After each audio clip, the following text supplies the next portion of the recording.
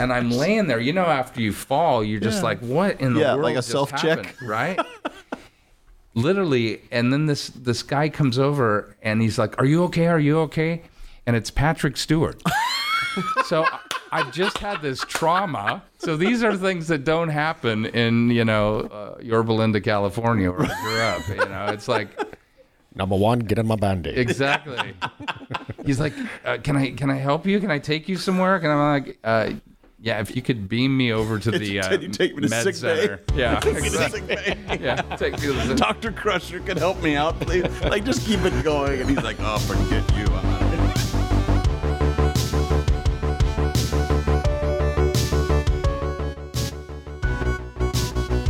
Hey, everybody. Welcome with us here today. We are excited to have a special guest with us, Mr. Scott Rummel. And you may not recognize him per se, but over the course of this interview and his accolades and mostly his voice, you're going to recognize him. So, Scott, thanks for being here with us today on Beyond You're the welcome. Backlot. You're welcome. We're really glad to have you because the more we've learned about you, it's not just your massive years of talent and your voice, but we're finding that you're kind of wired a little bit like us because of your fan from Totally. film, movie, locations, all that kind of stuff. Absolutely. Yeah. As a little kid, I loved movies. My movie tastes were kind of beyond the rest of my generation. So I would go to the Fox Theater in Fullerton. I would be there for whatever it was, Apocalypse Now or Star Wars or Jaws or, of course, all the big ones. But yeah, my movie tastes were somewhat more mature than everybody else. So I became a huge movie fan. And I loved the trailers. I loved watching the trailers. And so that was where I really started thinking, oh, that would be an awesome job someday. Yeah. And but when I was a little kid, I was just kind of drawn to the voice thing. When I watched cartoons, I was realizing that was a person doing a voice and that was a job, And then I got into radio and, I should tell you, I would go to Disneyland, and I also am a huge Disney collector and fan. Mm-hmm. And I would literally stop and listen to the announcer and try to imitate him. Ladies and gentlemen, boys, and that. Who was it at the time? That was Jack Wagner. Okay, and he was voices elsewhere in the park at that time too, right? Yeah, he was like everything. Yeah, he was the keep your hands and arms inside the vehicle and all that. Permanentes estamos. Yeah. What's crazy is I was the guy that replaced him. Oh my gosh! In the '90s for a period of time, I was that voice. Wow! But for Disneyland, yeah, at Disneyland. That's amazing. But as a kid, I would go into the Haunted Mansion, and I didn't want to leave that first room because I hadn't had Paul Frees's whole spiel memorized yet. When hinges creak, in doorless chambers, that whole thing, right? So as a little kid, I was drawn into the voice stuff, and so when I realized that could be a job, I thought that's what I want to do. I was a musician as well, and sang, and so I was used to being on mic, and so this was a fun thing. And where it really started to happen, and people have heard me talk about this before, is that I was listening to the radio one day, and I heard a guy by the name of Dawes Butler being interviewed.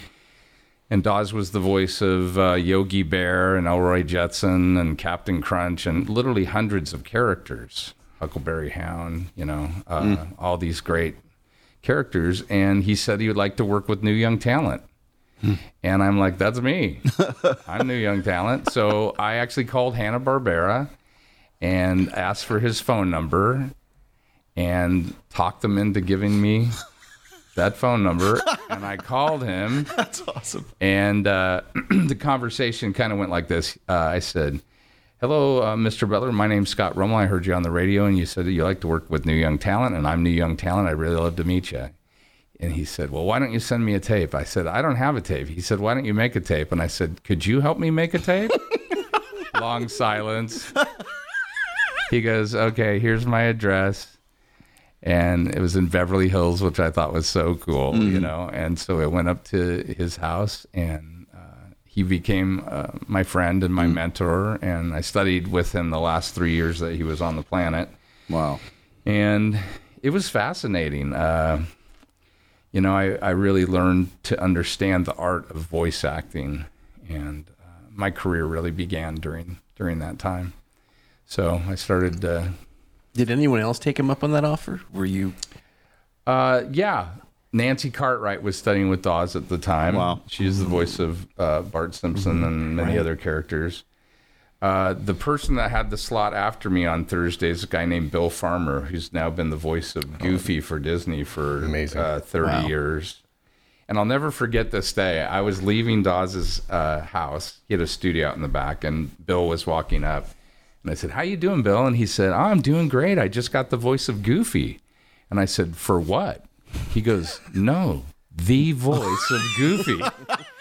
And it was like, wow, Bill made it. If Bill can make it, I can make it too. You know, and so, yeah, it was fascinating study with Dawes. And then so many people throughout the years really studying with Dawes was like the Harvard. Mm-hmm. He was tough to get into because he was an older gentleman, and you know, at that time in his life, you know, he couldn't have like a full load of students. So it was, you know, he handpicked a number of folks, but he was awesome. And that's where everything really started to change for me. Yeah. That's where I really learned the art of acting, not just voice acting, but developing characters and all that kind of stuff.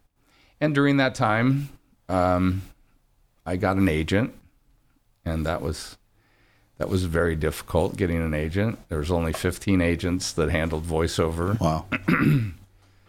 So, like, and I've heard this in other realms of Hollywood where it's a specific talent, and like I had friends that are you know, were up and coming musicians in Hollywood, but there were certain areas where they weren't ever going to get in because there was such a historical guard of people that had been a part of it from the beginning. Like, you know, well, we're never going to get on the Oscars band or the Oscars orchestra because those people have been doing it for years. And it sounds like the young talent thing was something you were stepping into an older guard of people that had been voiceover people, right? Yeah, totally. I mean, it was a group of people that had done it. And now were they recognizing, like, we can't do this forever? Like, you know, it's interesting because as a voice actor, you can work until you pass. Yeah. Hal Douglas, one of my favorite movie trailer voices, worked until his 90s. And just a beauty. I mean, you talk about a voice that was the stuff that you guys like. Mm-hmm. Hal Douglas was, you know, I know everybody refers to my good friend Don LaFontaine, who's passed, but Hal Douglas. Did you ever see the Jerry Seinfeld comedian trailer where there's a guy sitting in a booth and he goes, "What do you mean in a world?" Yeah. In a world, right? Yeah. That's Hal. That's Hal Douglas. Wow. So he worked from his horse ranch in Connecticut until he passed away. Wow. And and Peter Thomas, one of the great narrators. You guys might know him from Forensic Files. He's the narrator on that. He worked to his 90s. So I think we all feel like as our voices age, we get more life experience. There's more wisdom. The subtext and the way we touch a word changes. And so, you know, maybe there's not as much work, but there is work for... Sure. So, you know, I don't think I ever plan to retire. My voice will become something different because... Back then, when I was in my 20s, I was doing right now at Del Taco. I was doing that kind of stuff, right? Yeah. So you grow into whatever the voice is, and so That just made me want to go to Del Taco. yeah. Can we get some tacos? Yeah. But that's the stuff that I started doing because that's the stuff that was appropriate for me. And some of the guys that I admired that were ahead of me would say, "Don't worry, Your voice is going to change. It's going to, you know. Did you age into being able to do movie trailers, you think? Oh, totally.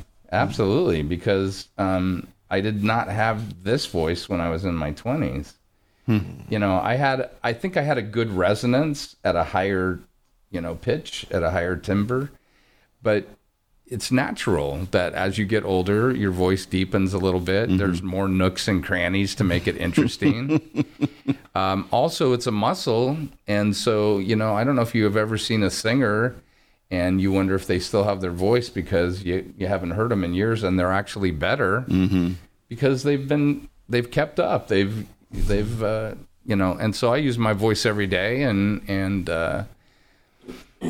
I think it's not that your voice gets better, it just becomes something different. So if you figure out how to market that, you know, or, you know.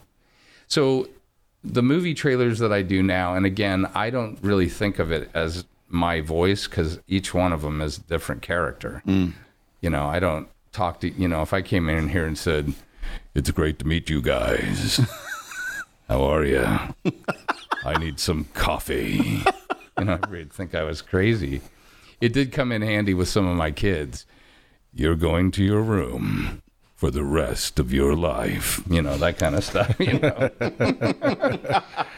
But no, I don't talk that way. So these are characters and voices that I've developed. And I approach each movie very differently. You know, it depends on what the script is and what the movie is and the content. Now, you've been doing Marvel for a decade. From the beginning, like Iron Man 1, is that kind of where, how did that happen? You know, I don't really know exactly how it happened because none of us really understood what was going to happen. Sure. But to me at that time, it was just another really cool, big action movie.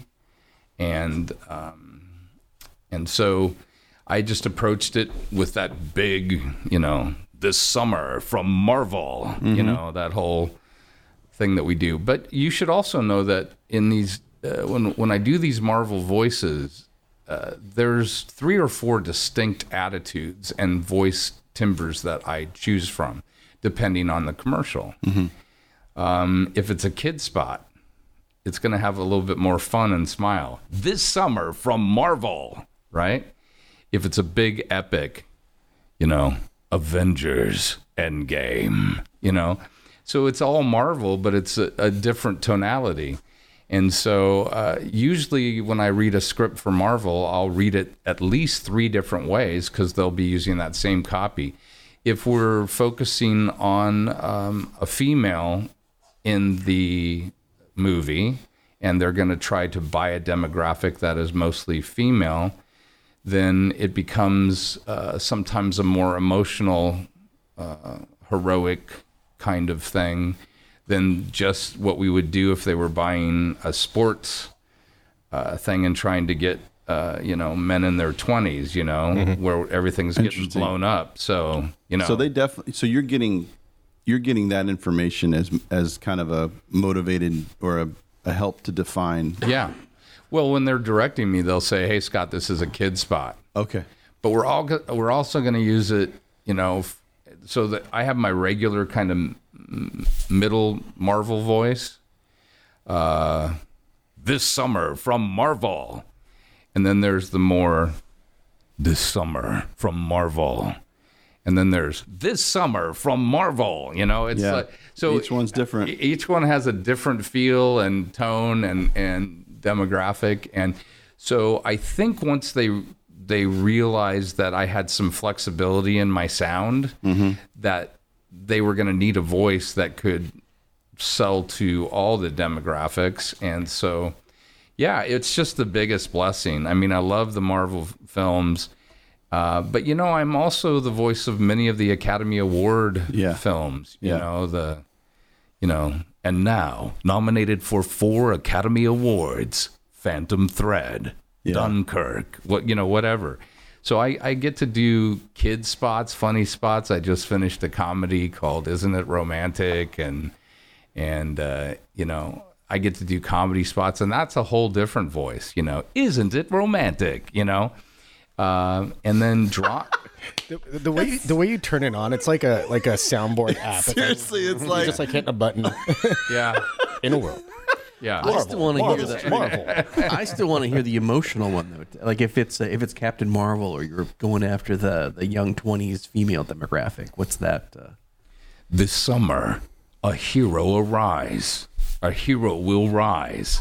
One woman will change the world. You know, it just has more of a, right. you know, so, and I don't have a piece of copy in front of me, and I don't remember every script, but sometimes they will make sure that the copy is written appropriately for that demographic Sure. as well. yeah. You know, but yeah, it's just like in life, you know, there's different emotions that come out and your voice changes. You know, if you're sad, if you're happy, you know, if you smile, it comes through the voice. Yeah. And so we just use all those tools to help really convey the message. Because it's interesting, our business, a lot of people don't think about it, but we're part of your lives. Right. We're in your cars. We were talking on about your this phones. And so it is fascinating, even to me, when I meet voice people that I know their voices, but then I get to meet them, I'm fascinated. It's like, wow, that's what you look like, right? That's awesome, you know? Didn't see that coming. And many times it's shocking because you have a picture of what you think that voice is. I'm sure right now a lot of people are maybe doing that with me, you know, because they go, oh, I know that voice. I know who that guy is. But anyway, I forgot where that was all going. Well, we were talking about this today. Like, there's this odd thing about you talking about being in everyday life. It's almost as if like the VOs and trailers and things like that. You don't want them to be. They can't be too there, right? They can't be too obvious, but they also have to help move the trailer along. So it's almost like there's this. You find the right voice at the right balance that helps move the trailer along in a way that doesn't take you away. Like, so did you just perceive that, or did you actually read that somewhere? no, perceived it totally. Okay, so that is such a intuitive perception because that is exactly the case. Yeah. We are just there as one of the tools, Right. like the graphics, like the music, Absolutely. like the actors, to just help tell the story. But the interesting thing that's one of the biggest trends that's happened in trailers, almost from the time that I got into it, was that the actual trailers in the theaters used to have guys telling you what was going to happen next, the whole thing, yes, right? Right. And I came into trailers at a time where trailers were really, the voice part of trailers were going away. It's very rare that you hear my voice in a theater anymore. Mm-hmm. And I always love it. I did a Disney nature trailer recently, and I was in the theater and it came on. And I was like, man, I haven't heard my voice in a theater.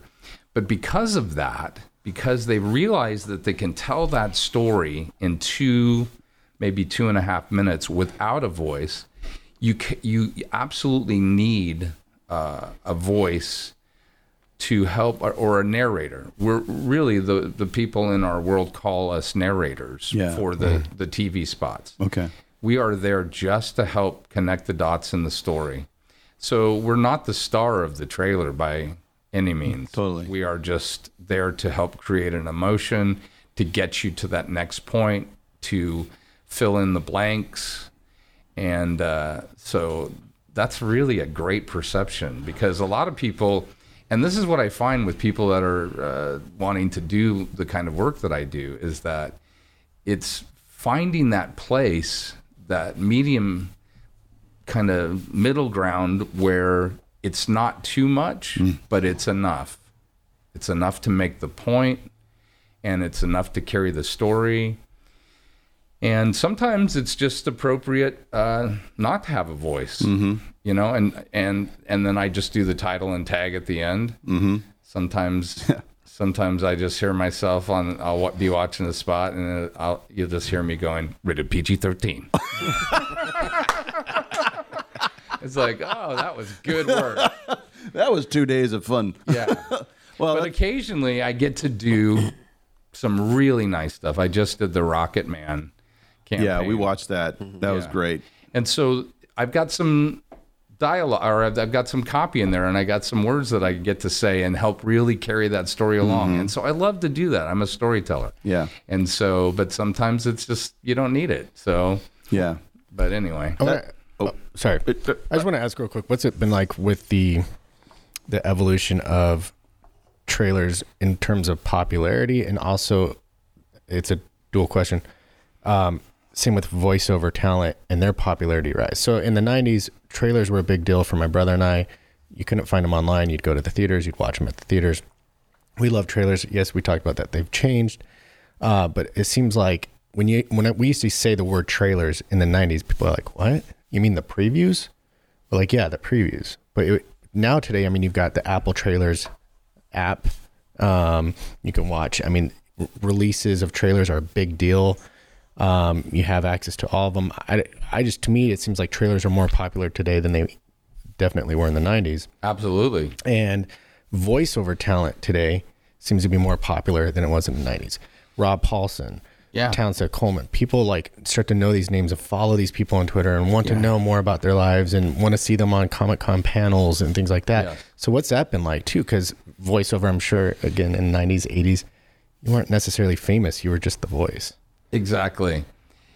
You know, except for voiceover nerds like me who were well aware of the guys that were doing stuff. Right. And it's so funny, Rob and Townsend and I really came up together. And those are two buddies of mine that I love, and just both great guys. But it's also fun for me to have watched them from the time they got to Hollywood to see all the cool stuff that they have been able to do. Mm-hmm. And like Townsend, I don't know if you know, but he was the voice of NBC for, did you know that? Mm-hmm. Yeah. Yep. So for probably 15 years doing must-see TV and all that whole stuff. And Rob has done so many cool things, Animaniacs, and but anyway, but you were talking about popularity. Yeah, just the shift in popularity. Yeah. So here's what I'm going to say to you. What's really interesting today, more people see the trailer, and when we say the word trailer, we still call the TV spots. I mean, they're TV spots, but it is the trailer industry, even though. The same people that are creating the trailers for the theaters and many times the posters and all of that stuff, they're all the same marketing teams. So, but more people see the trailers than see the movies. So, and a lot of people don't think about that. Yeah. But we're trying to get them to come and see the movies. But, my mom is probably not going to go see Avengers Endgame, but she will call me and say, "Hey, I heard you on that Avengers," right? So so there's all the demographics see this stuff, and we do have to tell the story. We don't give away the endings, and we hopefully, but more people see the trailers and the TV spots than actually see the film. So it's very interesting, and because now, like you were saying, whatever trailer you want to see. You can just go see it right now. Mm-hmm. You and I right now could pick any movie that's ever been made, and go see that, look at it on our phones and see it. And it's just a fascinating time where the content is just there. Mm-hmm. So, but because of that, so much competition for your eyes and for your dollars to come. So it's made the trailer industry really have to step it up, and really it has to look like something absolutely special. And then I want to just talk about your question about the voiceover thing. Like when I was a kid, nobody had ever even seen a picture of a voiceover person, right? It was just like, that was just like, a guy in the orchestra or whatever. And so I have been there for the rise in popularity of voiceover and people being fascinated by that. And for me in the early days, I had to kind of seek these people out. I had to figure out where they were and who they were and and go meet them and, have lunch with them. And I couldn't just go on the internet and hear interviews with all my favorite voice actors. And so I had to work at it because I was fascinated by it. And so it's been interesting to see the popularity. It's good and bad because sometimes it takes away that mystery a bit. And so, one of the things that we always think about is that we don't want to be overexposed. Interesting. So you're consciously thinking about that. Yeah.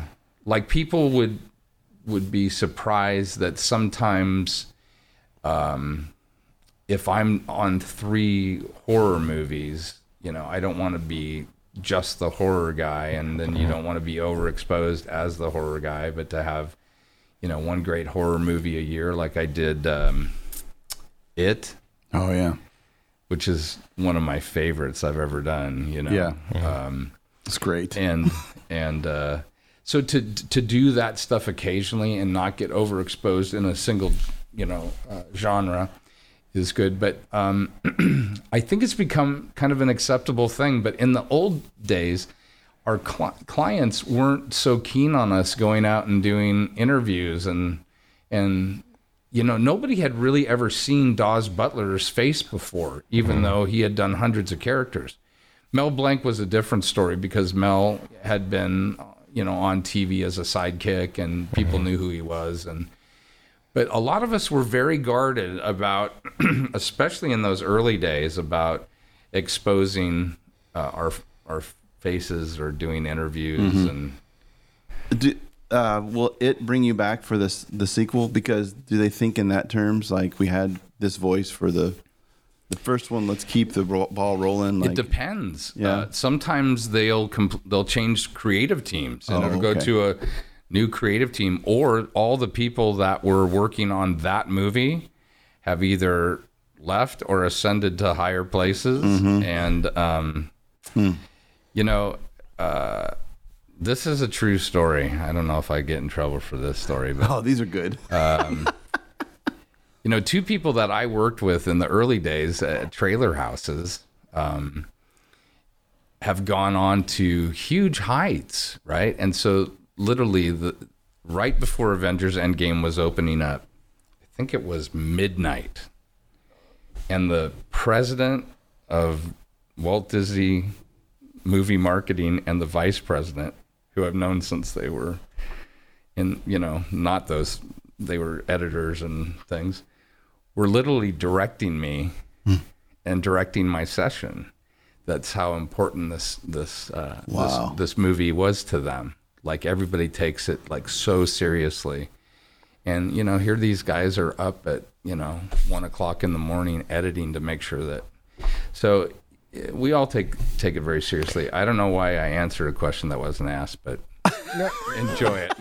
But I am curious about that. Like, so I remember the hype of the anticipation of that trailer coming out. Yes. I mean, people are like, is it going to be today? It wasn't today. Dang it. Is it going to be today? And I remember it was like week after week. They're like, this is it. The trailer's going to drop today. Yep. We know it. And it didn't drop. They're like, man, when is Disney going to give us the next one? And what's up with Marvel? Like, if you looked on Reddit, people were just flipping out. When's the trailer coming out? So when you did record the trailer, like, were you, I mean, I'm sure the non-disclosures and stuff. I mean, do you actually get to see it? Do you get to see it weeks before? No, you're just doing the voice? Okay. You're doing the voice without seeing any of the footage? Yeah, no, I don't see the footage. Okay. If I'm really, really lucky, they'll have a cut where I can hear what the action is, but I will always ask, what is the music? Okay. Because that helps set the tone. Totally. If it's sweeping orchestral, then I know that this is going to be a prestigious spot. If it's just kind of a drone and not music at all, I know it's going to be kind of intense and thriller-esque. And so I always ask, what's the music that you're using? And it helps set my brain to whatever voice tone that would be. More lately, in the old days, we didn't get anything because we were the first thing recorded, and then they would cut to us. And but more lately, they'll say, hey, would you like to hear the spot? And I'll say, yes, I'd love to. And so they'll have, a temp voice in there, which is just somebody around the office or something, and they'll play me the spot, and I get to hear the emotion of the actors and the what we call SOTs, the sound on tape, and all that stuff. And so it just is really, really helpful. But I don't see anything. I just don't get to. But yeah. And in the trailer business, as opposed to the promo business, the promos for television, like when I'm doing Shark Tank next on ABC, those spots are already built. So they've left me just enough room to get into those spots. So they're not recutting the spots. But with the movie trailer folks, they will take a line and they'll adjust the cut to what I've done, or one of the other guys. Do you do the whole Shark Tank show?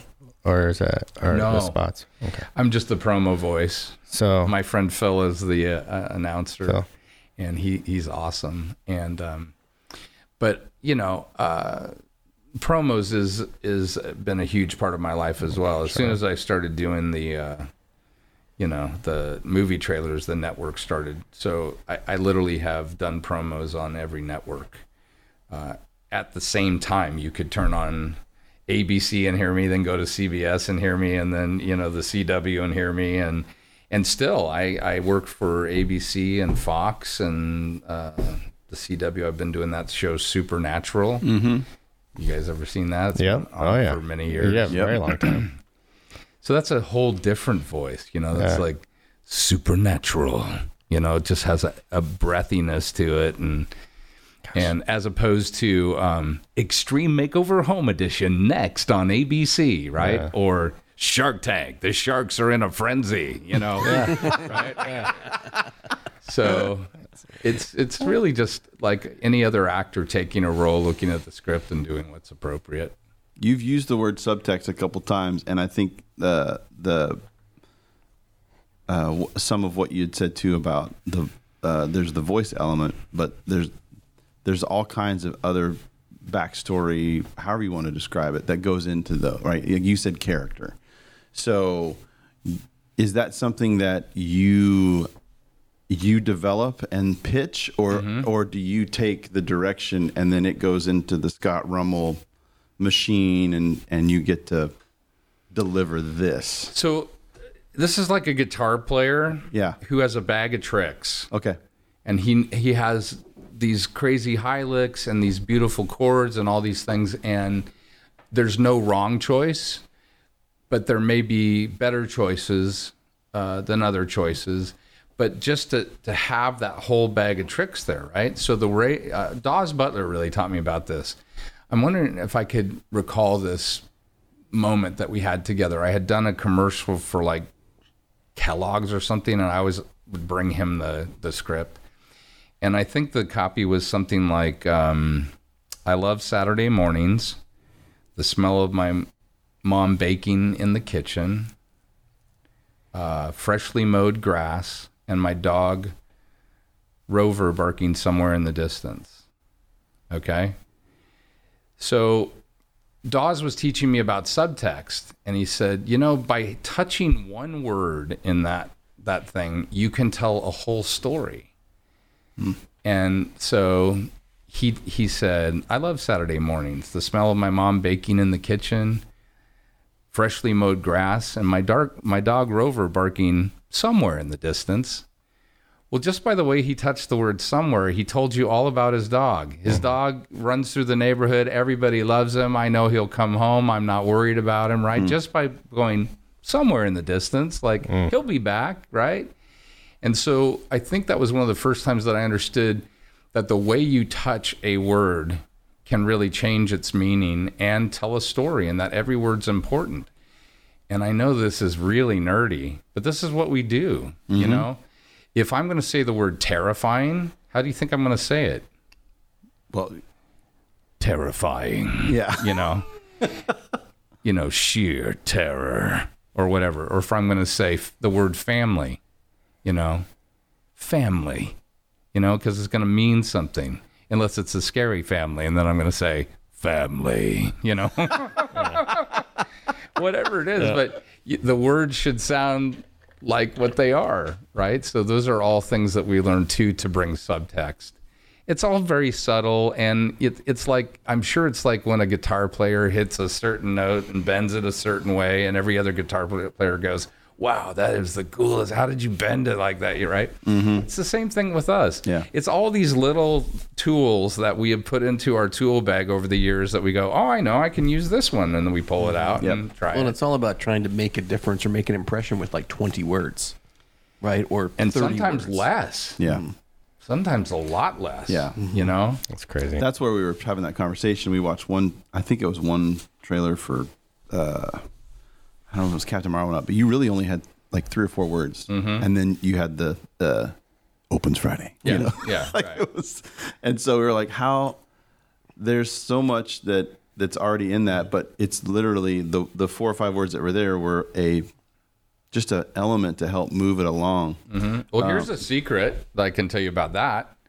When I looked at that script, there was a lot more than 4 or 5 words on it. Mm-hmm. So I don't know what words they're going to use. Oh, okay.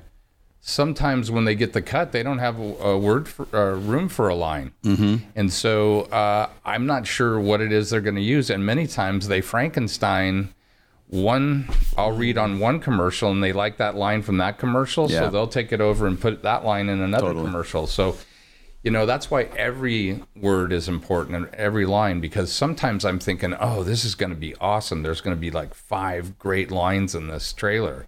And it comes out and it's just one of those lines because that's what they had time for. And by the way, that's all they needed to help tell the story. Right. Has social media made it more difficult, or is it just another element? So going from trailers for films or trailer for theaters, TV, and now the social media aspect where it's like, Endgame was a great example. In 5 days, in 4 days, Yeah. in 3 days, it's a repetitive element. Has that? I mean, obviously it's more work, but It's more work. Yeah. Yeah. It's awesome. I wish they would start at in 100 days, in 99 days, in 84 days, the anticipation. But they would just have you say 80 and then 4, and they would cut it together. Right? That's right. Oh, we've already got 4. Let's just cut that one back. Okay, in 4 days. Save a little money. But yeah, we love that.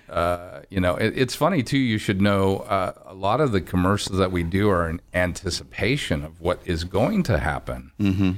Like I think before I don't know if I want to tell these secrets. Anyway, Feel free, don't if you don't want to let the cat out of the bag. well, I would just say that they anticipate is now the #1 movie 2 weeks in a row. Oh, sure. Yeah, you're Right. bagging some of that early, just in case. And on the Academy Award things, we never know what the nominations or wins are going to be. So, and now Phantom Thread is nominated for 10 Academy Awards, 8 Academy Awards, 7 Academy Awards. It's like the And Super then- Bowl champion T-shirt set that ever come out. Exactly. Yeah, That's right. exactly right. What else I had read about that? Where they a friend of mine who worked in printing, that they would already have designed certain covers based on potential events of someone's passing. So of course, yeah. they'd have that already because they want to be the first one to get it out to the printer and out in front of everybody. Or if somebody had been dating for a while, we're going to print the cover. We're going to have it designed for their wedding.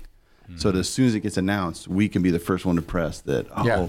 Brad and Jennifer are engaged. It's already in the hopper, ready to go. Okay. So But you guys would just laugh at how many times we've done these anticipation spots, and then they announce the Academy Awards or the Golden Globes or whatever, and the one number that we didn't record is the number that they, anticipated or that they got chosen.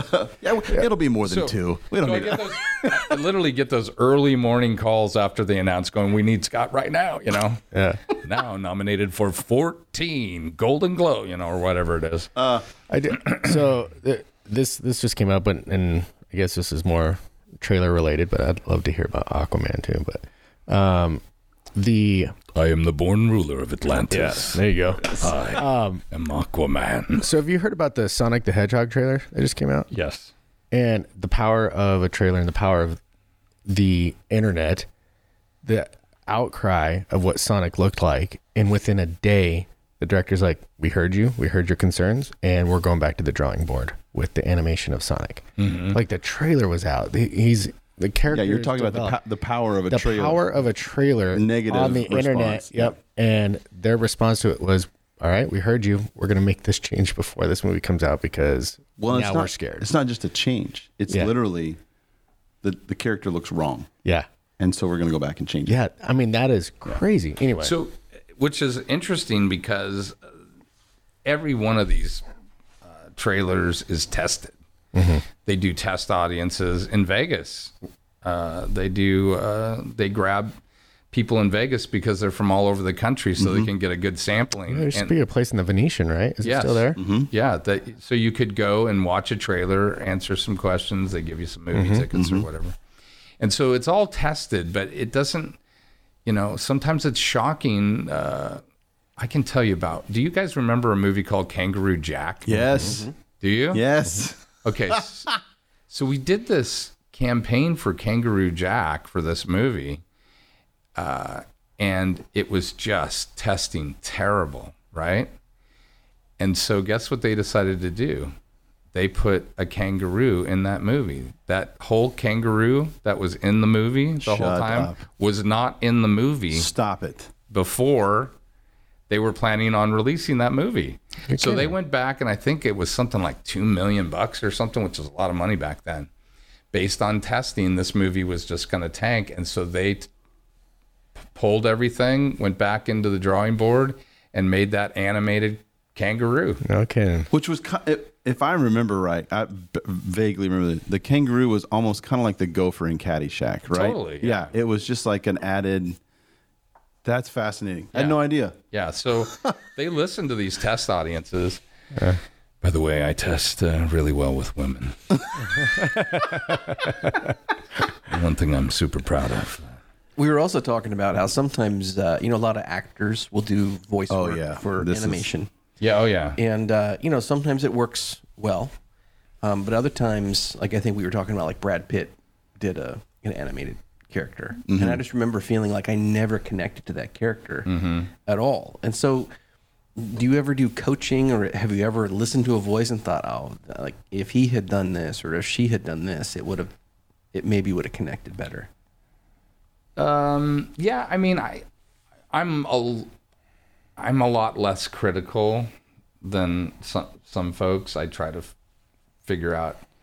I don't know which exact thing you're talking about, but I know that a ton of on-camera actors, many of them who I am friends with or whatever, who do voiceover, they absolutely love it. Because it takes them to a whole new realm that they can't do in physical form. They can do just the craziest fun stuff and put themselves in situations that you could never find in a real film. So, and then they love doing commercials. It's a way to make great money, and there's a science behind the celebrities doing this stuff because, like, it's interesting. I replaced Tom Selleck as the voice of AT&T. And a lot of people didn't even know it was Tom Selleck, but what they knew subconsciously was that they liked and trusted this voice. Have you ever borrowed a book from thousands of miles away? And the company that'll bring it to you, AT&T. Right? Because that's what they're paying for. There's a credibility and a trust factor. So you will hear, Donald Sutherland doing the orange juice commercial, and whoever it is sitting at home may not even know that it's Donald Sutherland, but they hear that voice that they've been hearing for 50 years, and they go, "I like that orange juice," you know. And so Smart celebrities, audiences, all that stuff. And John Cusack's been doing a ton of car commercials. Yeah. And it took me a second when I heard him, like, oh, it's John Cusack. Yeah. John Hamm is the voice of Mercedes. Yes. And so those of us that are kind of in the know and love this stuff, but, kind of Joe Blow sitting at home, He doesn't know, but he does know that there's some sort of credibility that he has with that voice he's hearing. So that's worth paying for. And so those guys can make a lot of money on like one good campaign, You know, in my early days, just going back to some of the movie stuff, when I got my first commercial agent was ICM, which is a big agency, right? And as a movie fan, part of like the beyond the backlot is like being at a gas station and you're pumping gas next to Sylvester Stallone or whatever. But first time I went in for an audition, Robert Loggia, do you know who that is? Yes, come on. Scarface. Yep, Scarface, big. Yeah, right. I'm sitting next to Robert Loggia, my first commercial audition at my agency, right? And so, and it becomes the whole town of Hollywood was really like a campus where you would see all kinds of different folks all the time. What was weird about that was my first commercial audition. And then my first commercial where I got Taft-Hartley to be in the Screen Actors Guild was for Oral-B toothbrushes. And the guy that I was working with was Paul Schnarr. Do you know who that was? No. That was Robert Loggia's boss and the guy that ran the whole cartel. Oh, okay, in Scarface. Okay. So there was like this Scarface connection early on. Like I was running into Scarface people and, I felt at any moment, Al Pacino would say hello to my little friend, kill me or something. But it was just fun being in Hollywood. And I was like a kid in a candy store, it was just like, I love the movie magic. And, you just never knew. You'd be at a restaurant and Tom Cruise would be sitting, just right over there. Or I remember I was at Raleigh Studios. I did a show over at Raleigh Studios. Kevin Costner, who went to Cal State Fullerton. Did you know that? I didn't know that. Oh. So, yeah, Kevin Costner went to Cal State Fullerton, and then he went up and became a grip at Raleigh Studios, and that was his education in film, or part of it, a big part of it. So when he actually started making movies, Raleigh Studios is like one of the oldest lots, and it's a really cool lot. It's right across the street from Paramount. And so I was doing this show, and I was walking to where I was. I said hello to this security guard who was walking around, and then I noticed this green Mustang. And I was like, oh, that is cool. It's like a Mach 1 green Mustang. Then I noticed that the license plate said Crash. I'm like, holy smokes, this is the car from Bull Durham. Oh, my gosh. Right? It's just sitting right there. Yeah. So I say to the security guard, I say, is this the Bull Durham car? What's it doing here? He goes, oh, they gave that to Kevin after he finished the movie. And right then, Kevin Costner walks up and goes, get away from my car. And I thought he was serious. And the security guard grabbed him and said, no, Kevin, we're going to try to steal it or whatever. And so it's just a weird thing. Like Kevin Costner is standing there. And so then I introduce myself and tell him that I'm from Orange County and, Cal State Fullerton, and my wife went there. And it's just like, they're just normal folks, and that's just the work that they do. But, it's just so cool to be in those situations, and especially as a movie fan. Yeah. That's been fun hearing from you a little bit, because, again, this all came out of being fans of movies, but also not just fans of the films, but everything that goes into it, the people behind it, the places that become iconic as a result. And so all of us tend to find ourselves when we're on vacation or we're out and about, like we're always looking, which is, again, where all this kind of came from, and be like, hey, let's do more of this. But you yourself kind of have a little bit of that as well. Yeah, wherever I travel, I try to find what movies were filmed there, and then go to those locations and find them, and just think it's the coolest thing. I love to find iconic movie locations. And you can find them everywhere. They're literally in every city, right? But what was super fun for me when I started working in Hollywood was actually like on the lots. So I would finish my voiceover job or whatever, and then I would sneak out, and I had a pass, So I would go explore the back lots and the sets, and it was just fascinating. And one of the coolest things is to be on a back lot all by yourself. There's like nobody else there, and you're just like walking in these cool streets. And it's I was cast as the town disc jockey on a show called Webster. Do you guys? Oh, I remember Webster. Absolutely. So I remember driving onto the Paramount lot for the first time through those beautiful Paramount gates, right? And I had a dressing room, it had my name on it, and it was just like, can this really be happening? Am I really at this place? And I think it's because these places are so well guarded, and you can't just go there. It's not like you can just go, oh, I want to go there, and and then have kind of free reign to walk around and stuff. So there's these kind of guarded, magical. It's almost like Willy Wonka's chocolate factory, and they just open the gates for you, and you get to walk in and see all this stuff.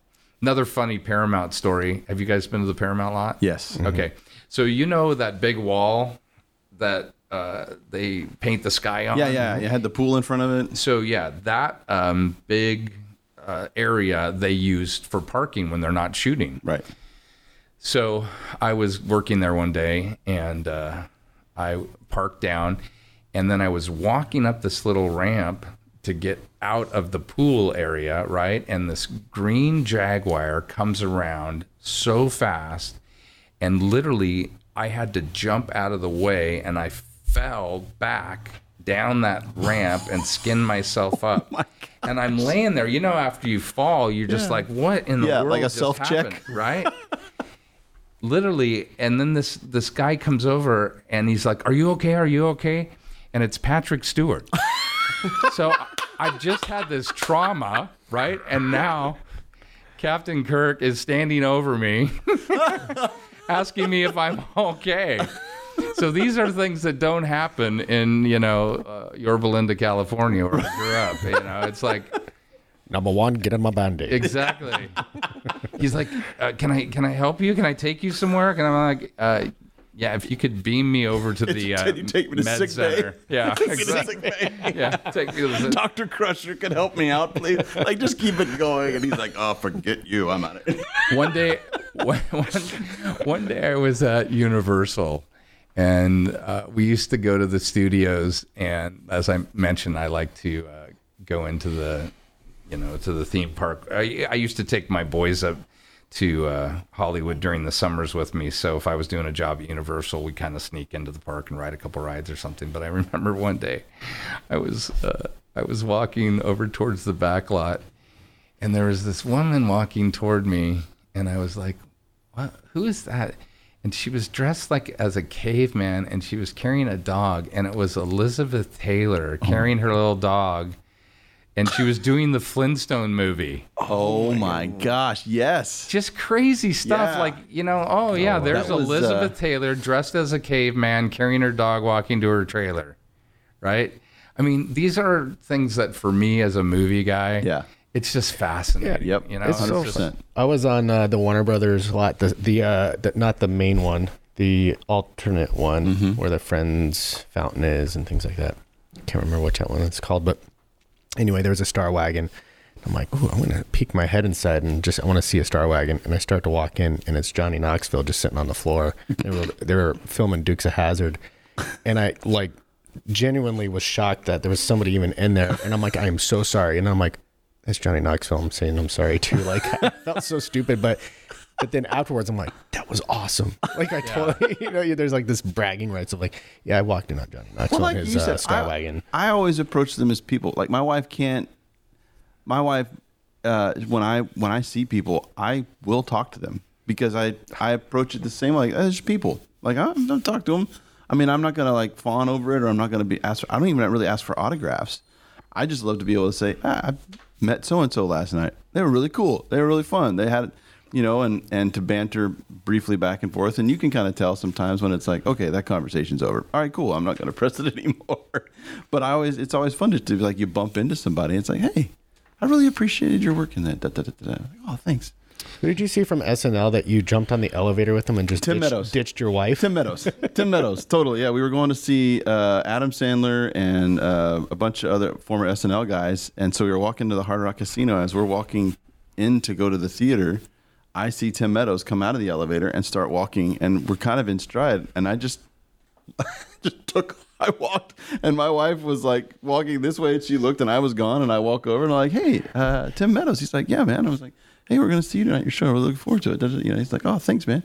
Well, I'm going to go grab a drink. I was like, oh, okay, cool. Well, and so he walked off this way, and I turned around, and my wife is gone. I look over, and she's standing over like, are you done? So, and that's another thing is about that kind of etiquette. I mean, if you normally would say something to somebody just to be nice or friendly or whatever, or, good morning, hello.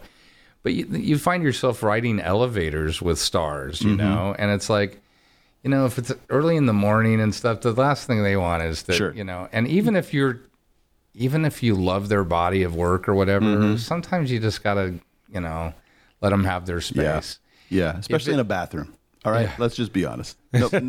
Nobody wants to have a conversation about their film standing in a urinal next to somebody. Like I remember reading for the voice of Honda. And sometimes they're trying to decide if they're going to go celebrity, but I literally am sitting there and Richard Dreyfuss is sitting across from me looking at the copy, right? I'm like, how can I compete with this, right? Yeah. So I would be in these situations, and generally, you know, if you have something to talk about. Do you remember John Tesh? Yes. Okay. Oh, yeah. He was the host of Entertainment Tonight. Yes. So I'm going to tell you a story. Player. And syndicated radio, massive. But okay, so he had this show, Entertainment Tonight, that was on, right? So I'm at an audition, and there's this blonde guy sitting across from me, and his hair is kind of messy. He has a white T-shirt on and jeans, and I think sandals. I'm like, I know this guy. I know this guy from somewhere. And so I go, I know you. I think, did we go to high school maybe? Where'd you go to high school? He goes, no, I don't think we went to high school. He was really nice, but he was like, I said, are you from Orange County? He's like, no, I'm not from Orange County. So then it hits me. This is John Tesh, the host of Entertainment Tonight, right? And I go to him, I say, I just thought of it.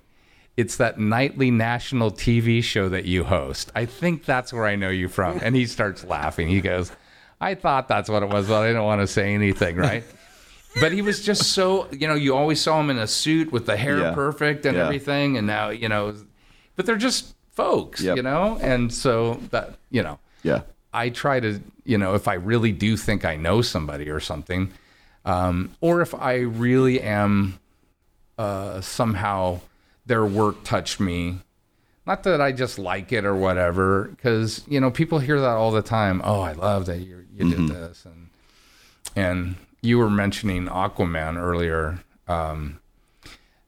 because I never really had any kind of fans at all before Aquaman. Sure. I had no idea what I was getting into when I became the voice. Oh, by the way, the person that answered the phone at Hanna-Barbera that gave me Dawes Butler's phone number was the Andrea Romano, who cast me as the voice of Aquaman in the Justice League series. How full circle. Is that crazy? That is wild. So Andrea has won like so many Emmys, and she's just awesome. But anyway, you guys will like this story, I think, because I had been at this. I was doing, I think, AT&T or something for a couple of years, and it was the studio that Mark Hamill was doing the Batman series, and he was doing the Joker.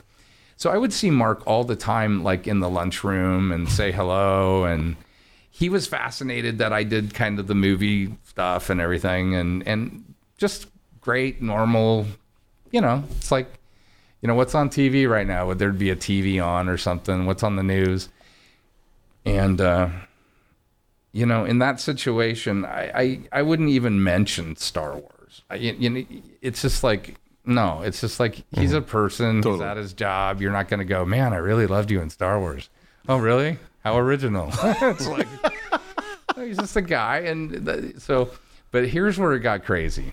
So I went over to Warner Brothers and read for Aquaman, and they cast me. So it's my first day on this cartoon series, and I hadn't done a ton of cartoon work. I had played some roles in Rugrats, if you ever watched that show. So now I'm the voice of a superhero, right? And so this is a big deal. My boys were at the perfect age where it was going to be cool for them. That their dad was like on the show and stuff.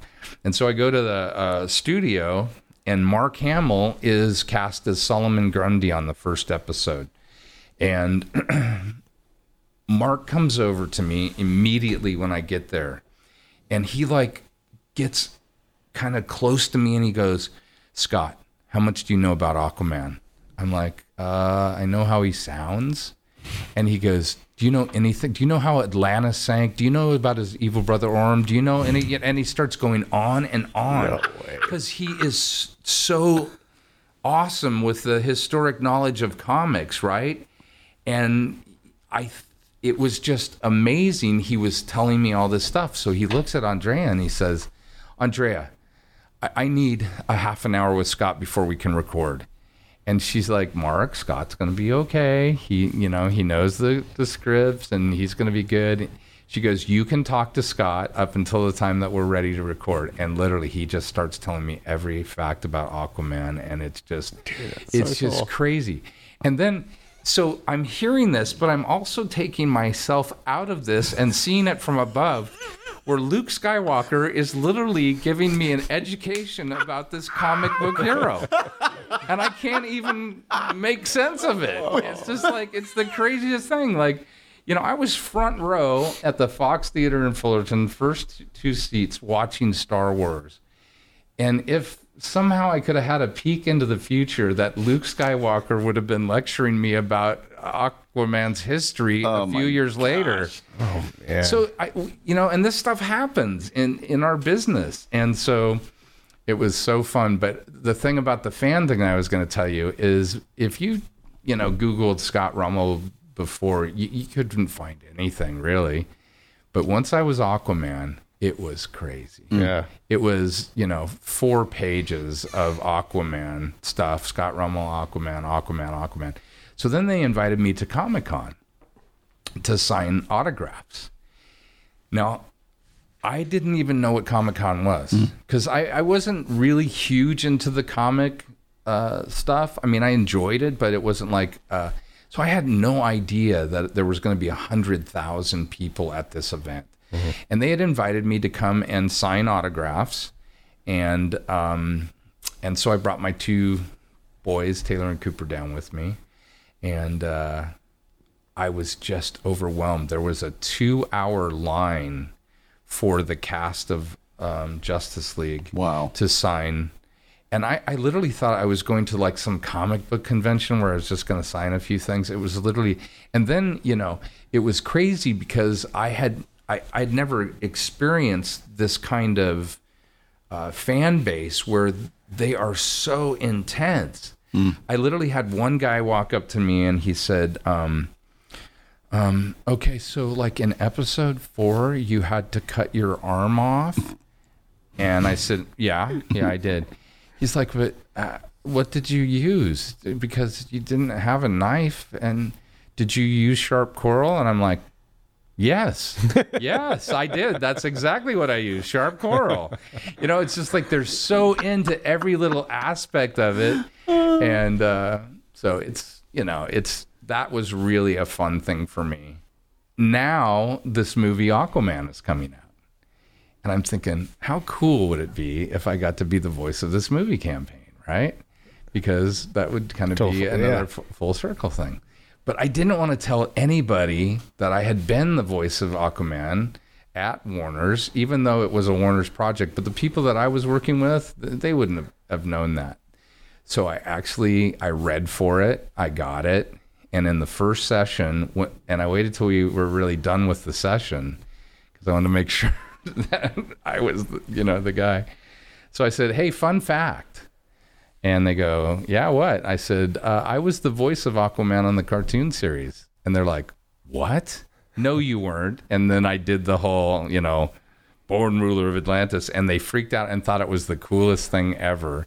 And so they made a big deal out of it every time we did a session for the movie Aquaman, that Aquaman was doing the voice for the movie Aquaman. That's really cool. Dude, that's so And awesome. then the coolest thing happened. My son sent me like a meme that showed the past voices of Aquaman or past Aquamans. Yeah. And I'm sorry, I can't think of his name, but the guy who's plays the actor on This Is Us. He was the teen version of Aquaman. But it had this meme of Jason Momoa, me, and this guy, right? And I'm stuck in the middle of these two guys, right? It's like, one of these things doesn't belong here, Past Aquamans, yes. So, Well, I love that you nerd out over all this stuff just as much as we would nerd out over all this stuff. Like, Yeah. it's so fun. Like, you talking about just, here's Mark Hamill, and, you're nerding out over that moment, even though you're in this, you have this professional Even working though relationship. You're in it. You're Yeah. in it. The odds of that happening to you are far greater than those of us where it's not. Exactly. And yet you still get to have the same joy and experience it, yeah. I think that's so fun for us to hear, and I think fun for the audience to hear too, is that here, you're a successful working professional, and yet you are still nerding out. And I believe a lot of us are that way because that's why we went to Hollywood. That's why we wanted to get into this business, because we were fascinated by it. There are a lot of people that will act like they are just not impressed at all, or they're not amazed at certain things. I think deep down inside they are, because I know it's every time I walk onto a lot. Now, if you work there every single day and, you do start to take it for granted. But if you get to visit that place, a few times a year, it's always like, it's like when you were a kid and went to Disneyland a couple times a year. It really is the same kind of thing. You're through the gates, you're in a place that a lot of people don't get to go, and it's just fascinating. And then when they give you that pass, when they put that pass on your shirt or, hang it around your neck, it's like, man, I just got the keys to the city, I want to ask you a couple like just movie fun facts, because you obviously love films, but give us a couple of your like favorite films, like movies Again, I just needed a small break, so I created that distraction so I could think through your answer.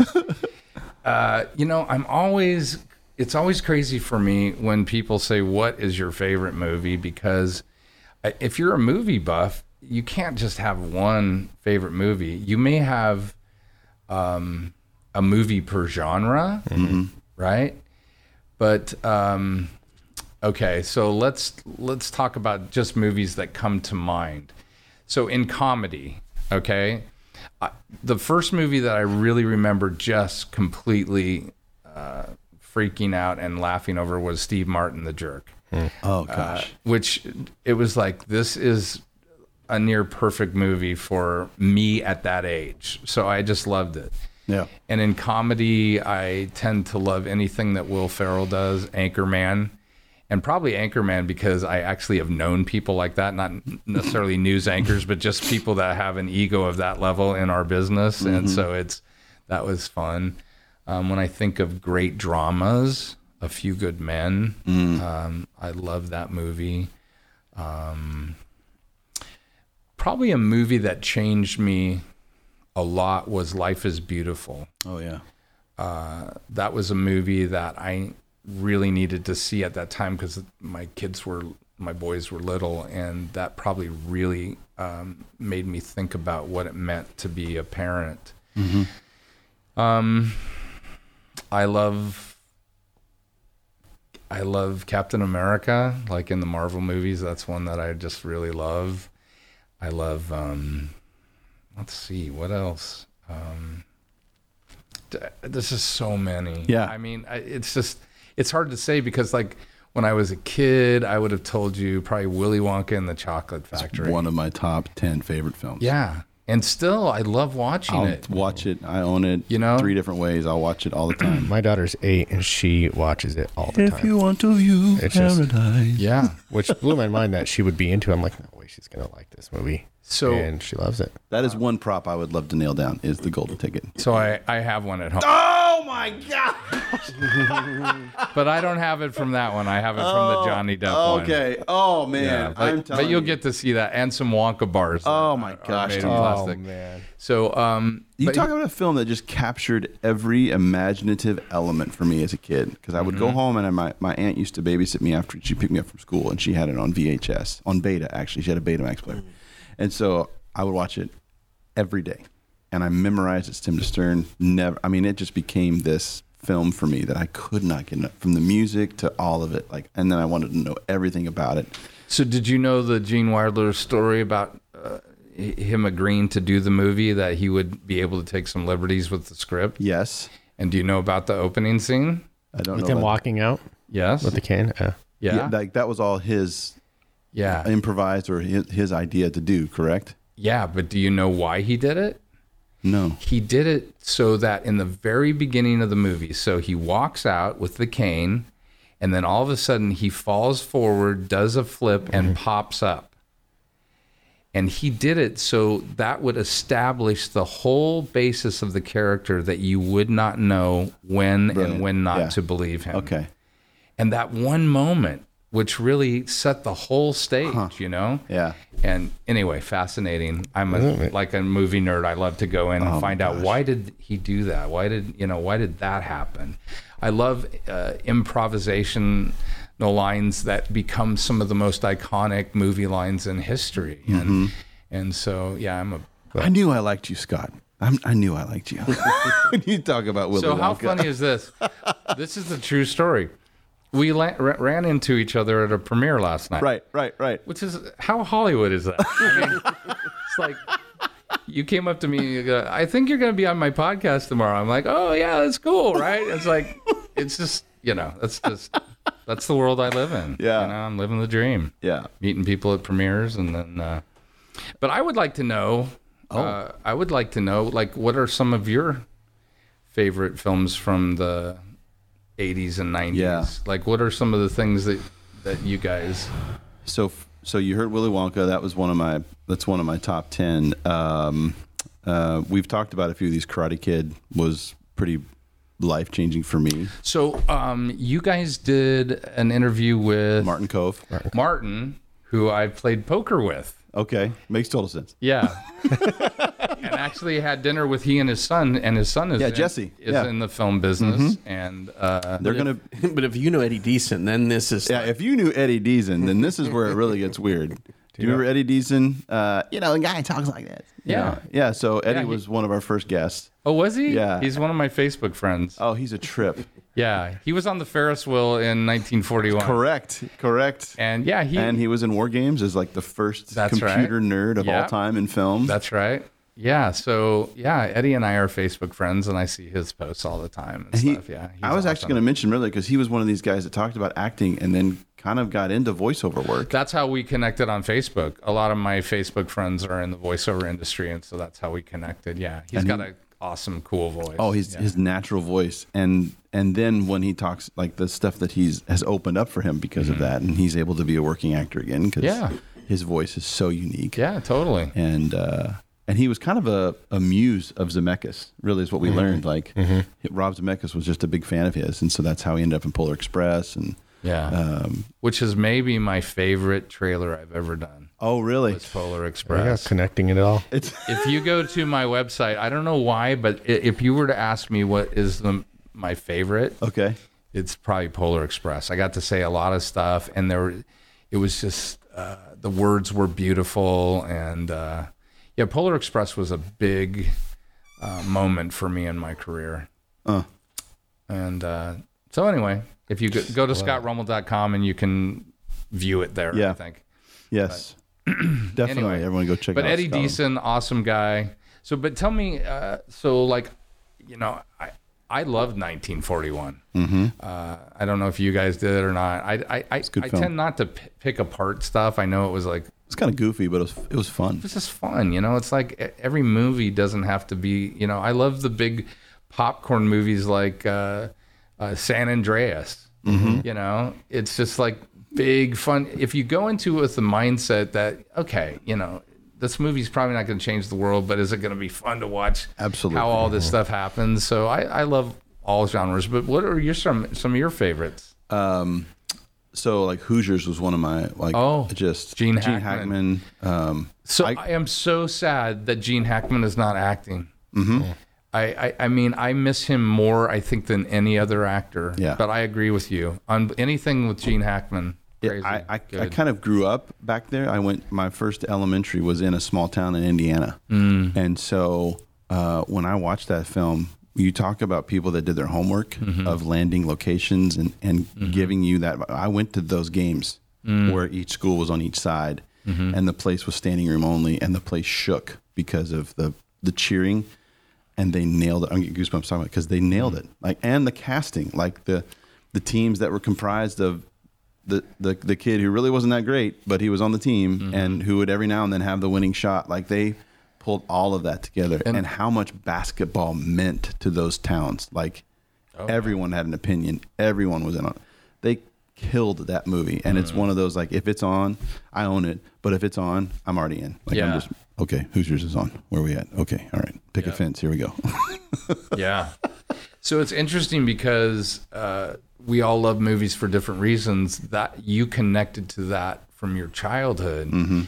So somebody else may not feel the same way exactly about that movie, but that movie did something for you that was really, really special. Yep. And so, that's why when you say favorite movie, it's really so tough, because if you have a childhood connection to a movie, people would never understand unless they're from your hometown. What's one of your favorites? Man, you know, it's hard to answer because I would say there's one, like I have a favorite almost from like every year. Yeah. If that makes sense, right? So like 93 Jurassic Park, no doubt about it. Like love that movie. I will watch it anytime it's on over and over and over again. But if you go to 95, I'd say Braveheart, because I will watch that movie over and over again. It doesn't matter how many times it's on. So yeah, it's hard. And, you know, I would say 98, I want to say Truman Show. I've watched that movie so many times because I love the whole feel of it. So I would say, like, yeah, there's almost like one from each little time period there where. So have you been to that town? I have not in Florida. I have not been there. I'd love to go there. Because that world in Truman Show just really captured me. And gosh, and that was one of those screenplays I ended up reading after the fact, and there's all these scenes that were cut from the movie that just brought me even more into that world. But I remember going into that movie thinking it was going to be total Jim Carrey comedy, and I walked out of it like, oh my gosh, this was so good. So yeah, it's hard. It's really hard for me to say. I mean, the 80s, so many greats. I mean, Jaws was my first DVD I ever bought. You know, wore that thing out. So yeah, it's all over the place. I've had time to think about this, and so for me, it'd be in the theater. Like, what do I remember seeing in the theater? And I'm with you. 1977. I'm down at Westminster Mall, and Star Wars. Yeah, and it's really the first 3 minutes of that film just sets the tone. And I'm little, but you know, I knew something crazy different had happened that I'd never seen before. So then we fast forward in the later part of the 80s. I'm up in Incline Village, small mountain community. I know Incline Village. Yeah. And so there's, you know, one theater up there. It's got like 200 seats. And I remember Raiders. Saw Raiders there. Saw E.T. there. Okay. But here's the funniest thing. Airplane comes out, right? My brothers go see it. They come home. So there's an early showing, later showing. Got the whole family together, took us all down to go see it. So my whole family is in this little theater, packed. And I've never heard a movie theater laugh that loud. And hearing my dad just roar above everybody. And, you know, that's an amazing movie experience. Yeah. Who are the makers of Airplane, by the way? Because they did Top Secret, which is a total... I mean, gosh, man, those movies still stand the test of time, in my opinion. It's just... Yeah, and then the unique thing about that time period is there's this new thing called a VCR. pay like $2,000 for the first one, you know, but you've got it in your house, and then it comes out on tape, and you get to watch it again. Yep. And it was just such a unique. Oh, I love it. So are you guys coming over to my house? Yes, we'd love to. And you've heard about my house? We've heard rumors of Casa So you'll de see Rummel. that the early Disney influence is throughout the house, and also I've collected some really fun movie props throughout the years. So I would love to have you guys over and show you around. And Yeah, we're excited. I mean, I think the conversation came up because Curtis and I are huge Disneyland nerds, and we just, I mean, all things Disney, you know. Really? And then it came up. oh, then you guys are gonna freak Yeah, out. we're gonna totally freak out. Yeah, you know, I mean, I grew up. I moved to California when I was 11 from back east, and literally from the first month we lived here, I had a Disney pass ever since. So since 1988, I've had a Disney pass. When we were tell people like, you know, passes are so prevalent now, but when I got my first pass, we went to the park. You know, parked in the lot, 10 steps to the gate. You know.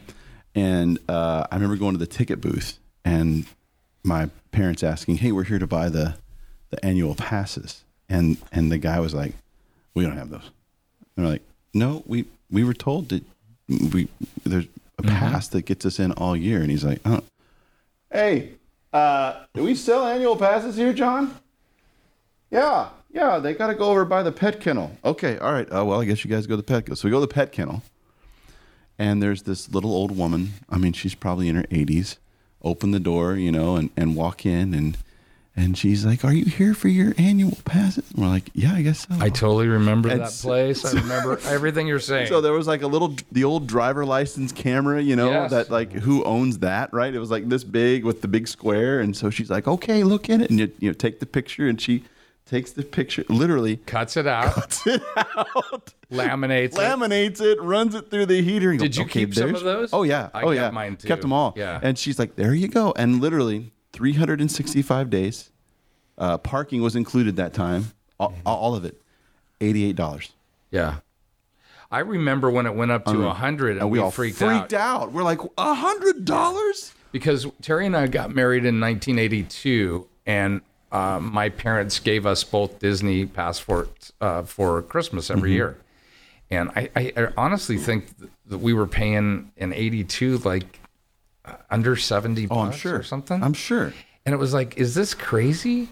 And now it is crazy. Is it $1,000 or something? No, more than that. Well, more than that for that pass. For 365, all that kind of stuff, it's like $1,200. I think it's even that more includes the parking, but you know, it always makes sense to me because you get the percentage. I think it's 20% off of merchandise and food and stuff. And so if you go over there and you're using it, then it still makes sense. And it still makes sense. It's such a fun date. Yeah. Well, and you get the free photo pass and things like that too. I mean, we no matter how many times we go, there's always something new that it gives us. Yeah. Like whether it's just an Avengers event that takes place in California Adventure, or if it's something in Disneyland that they're doing, like, I mean, we joke about it, but every time we go, there's something new. Always. So last time I went, a couple times ago, Cruella DeVille came up and made me dance with her. I'm like, that was our new thing for this trip. I did that dance too. I have a picture of me dancing with in front of the fire station. Yeah, in front of the fire station. Yeah. And you know, raise your hand if you've been to Club 33.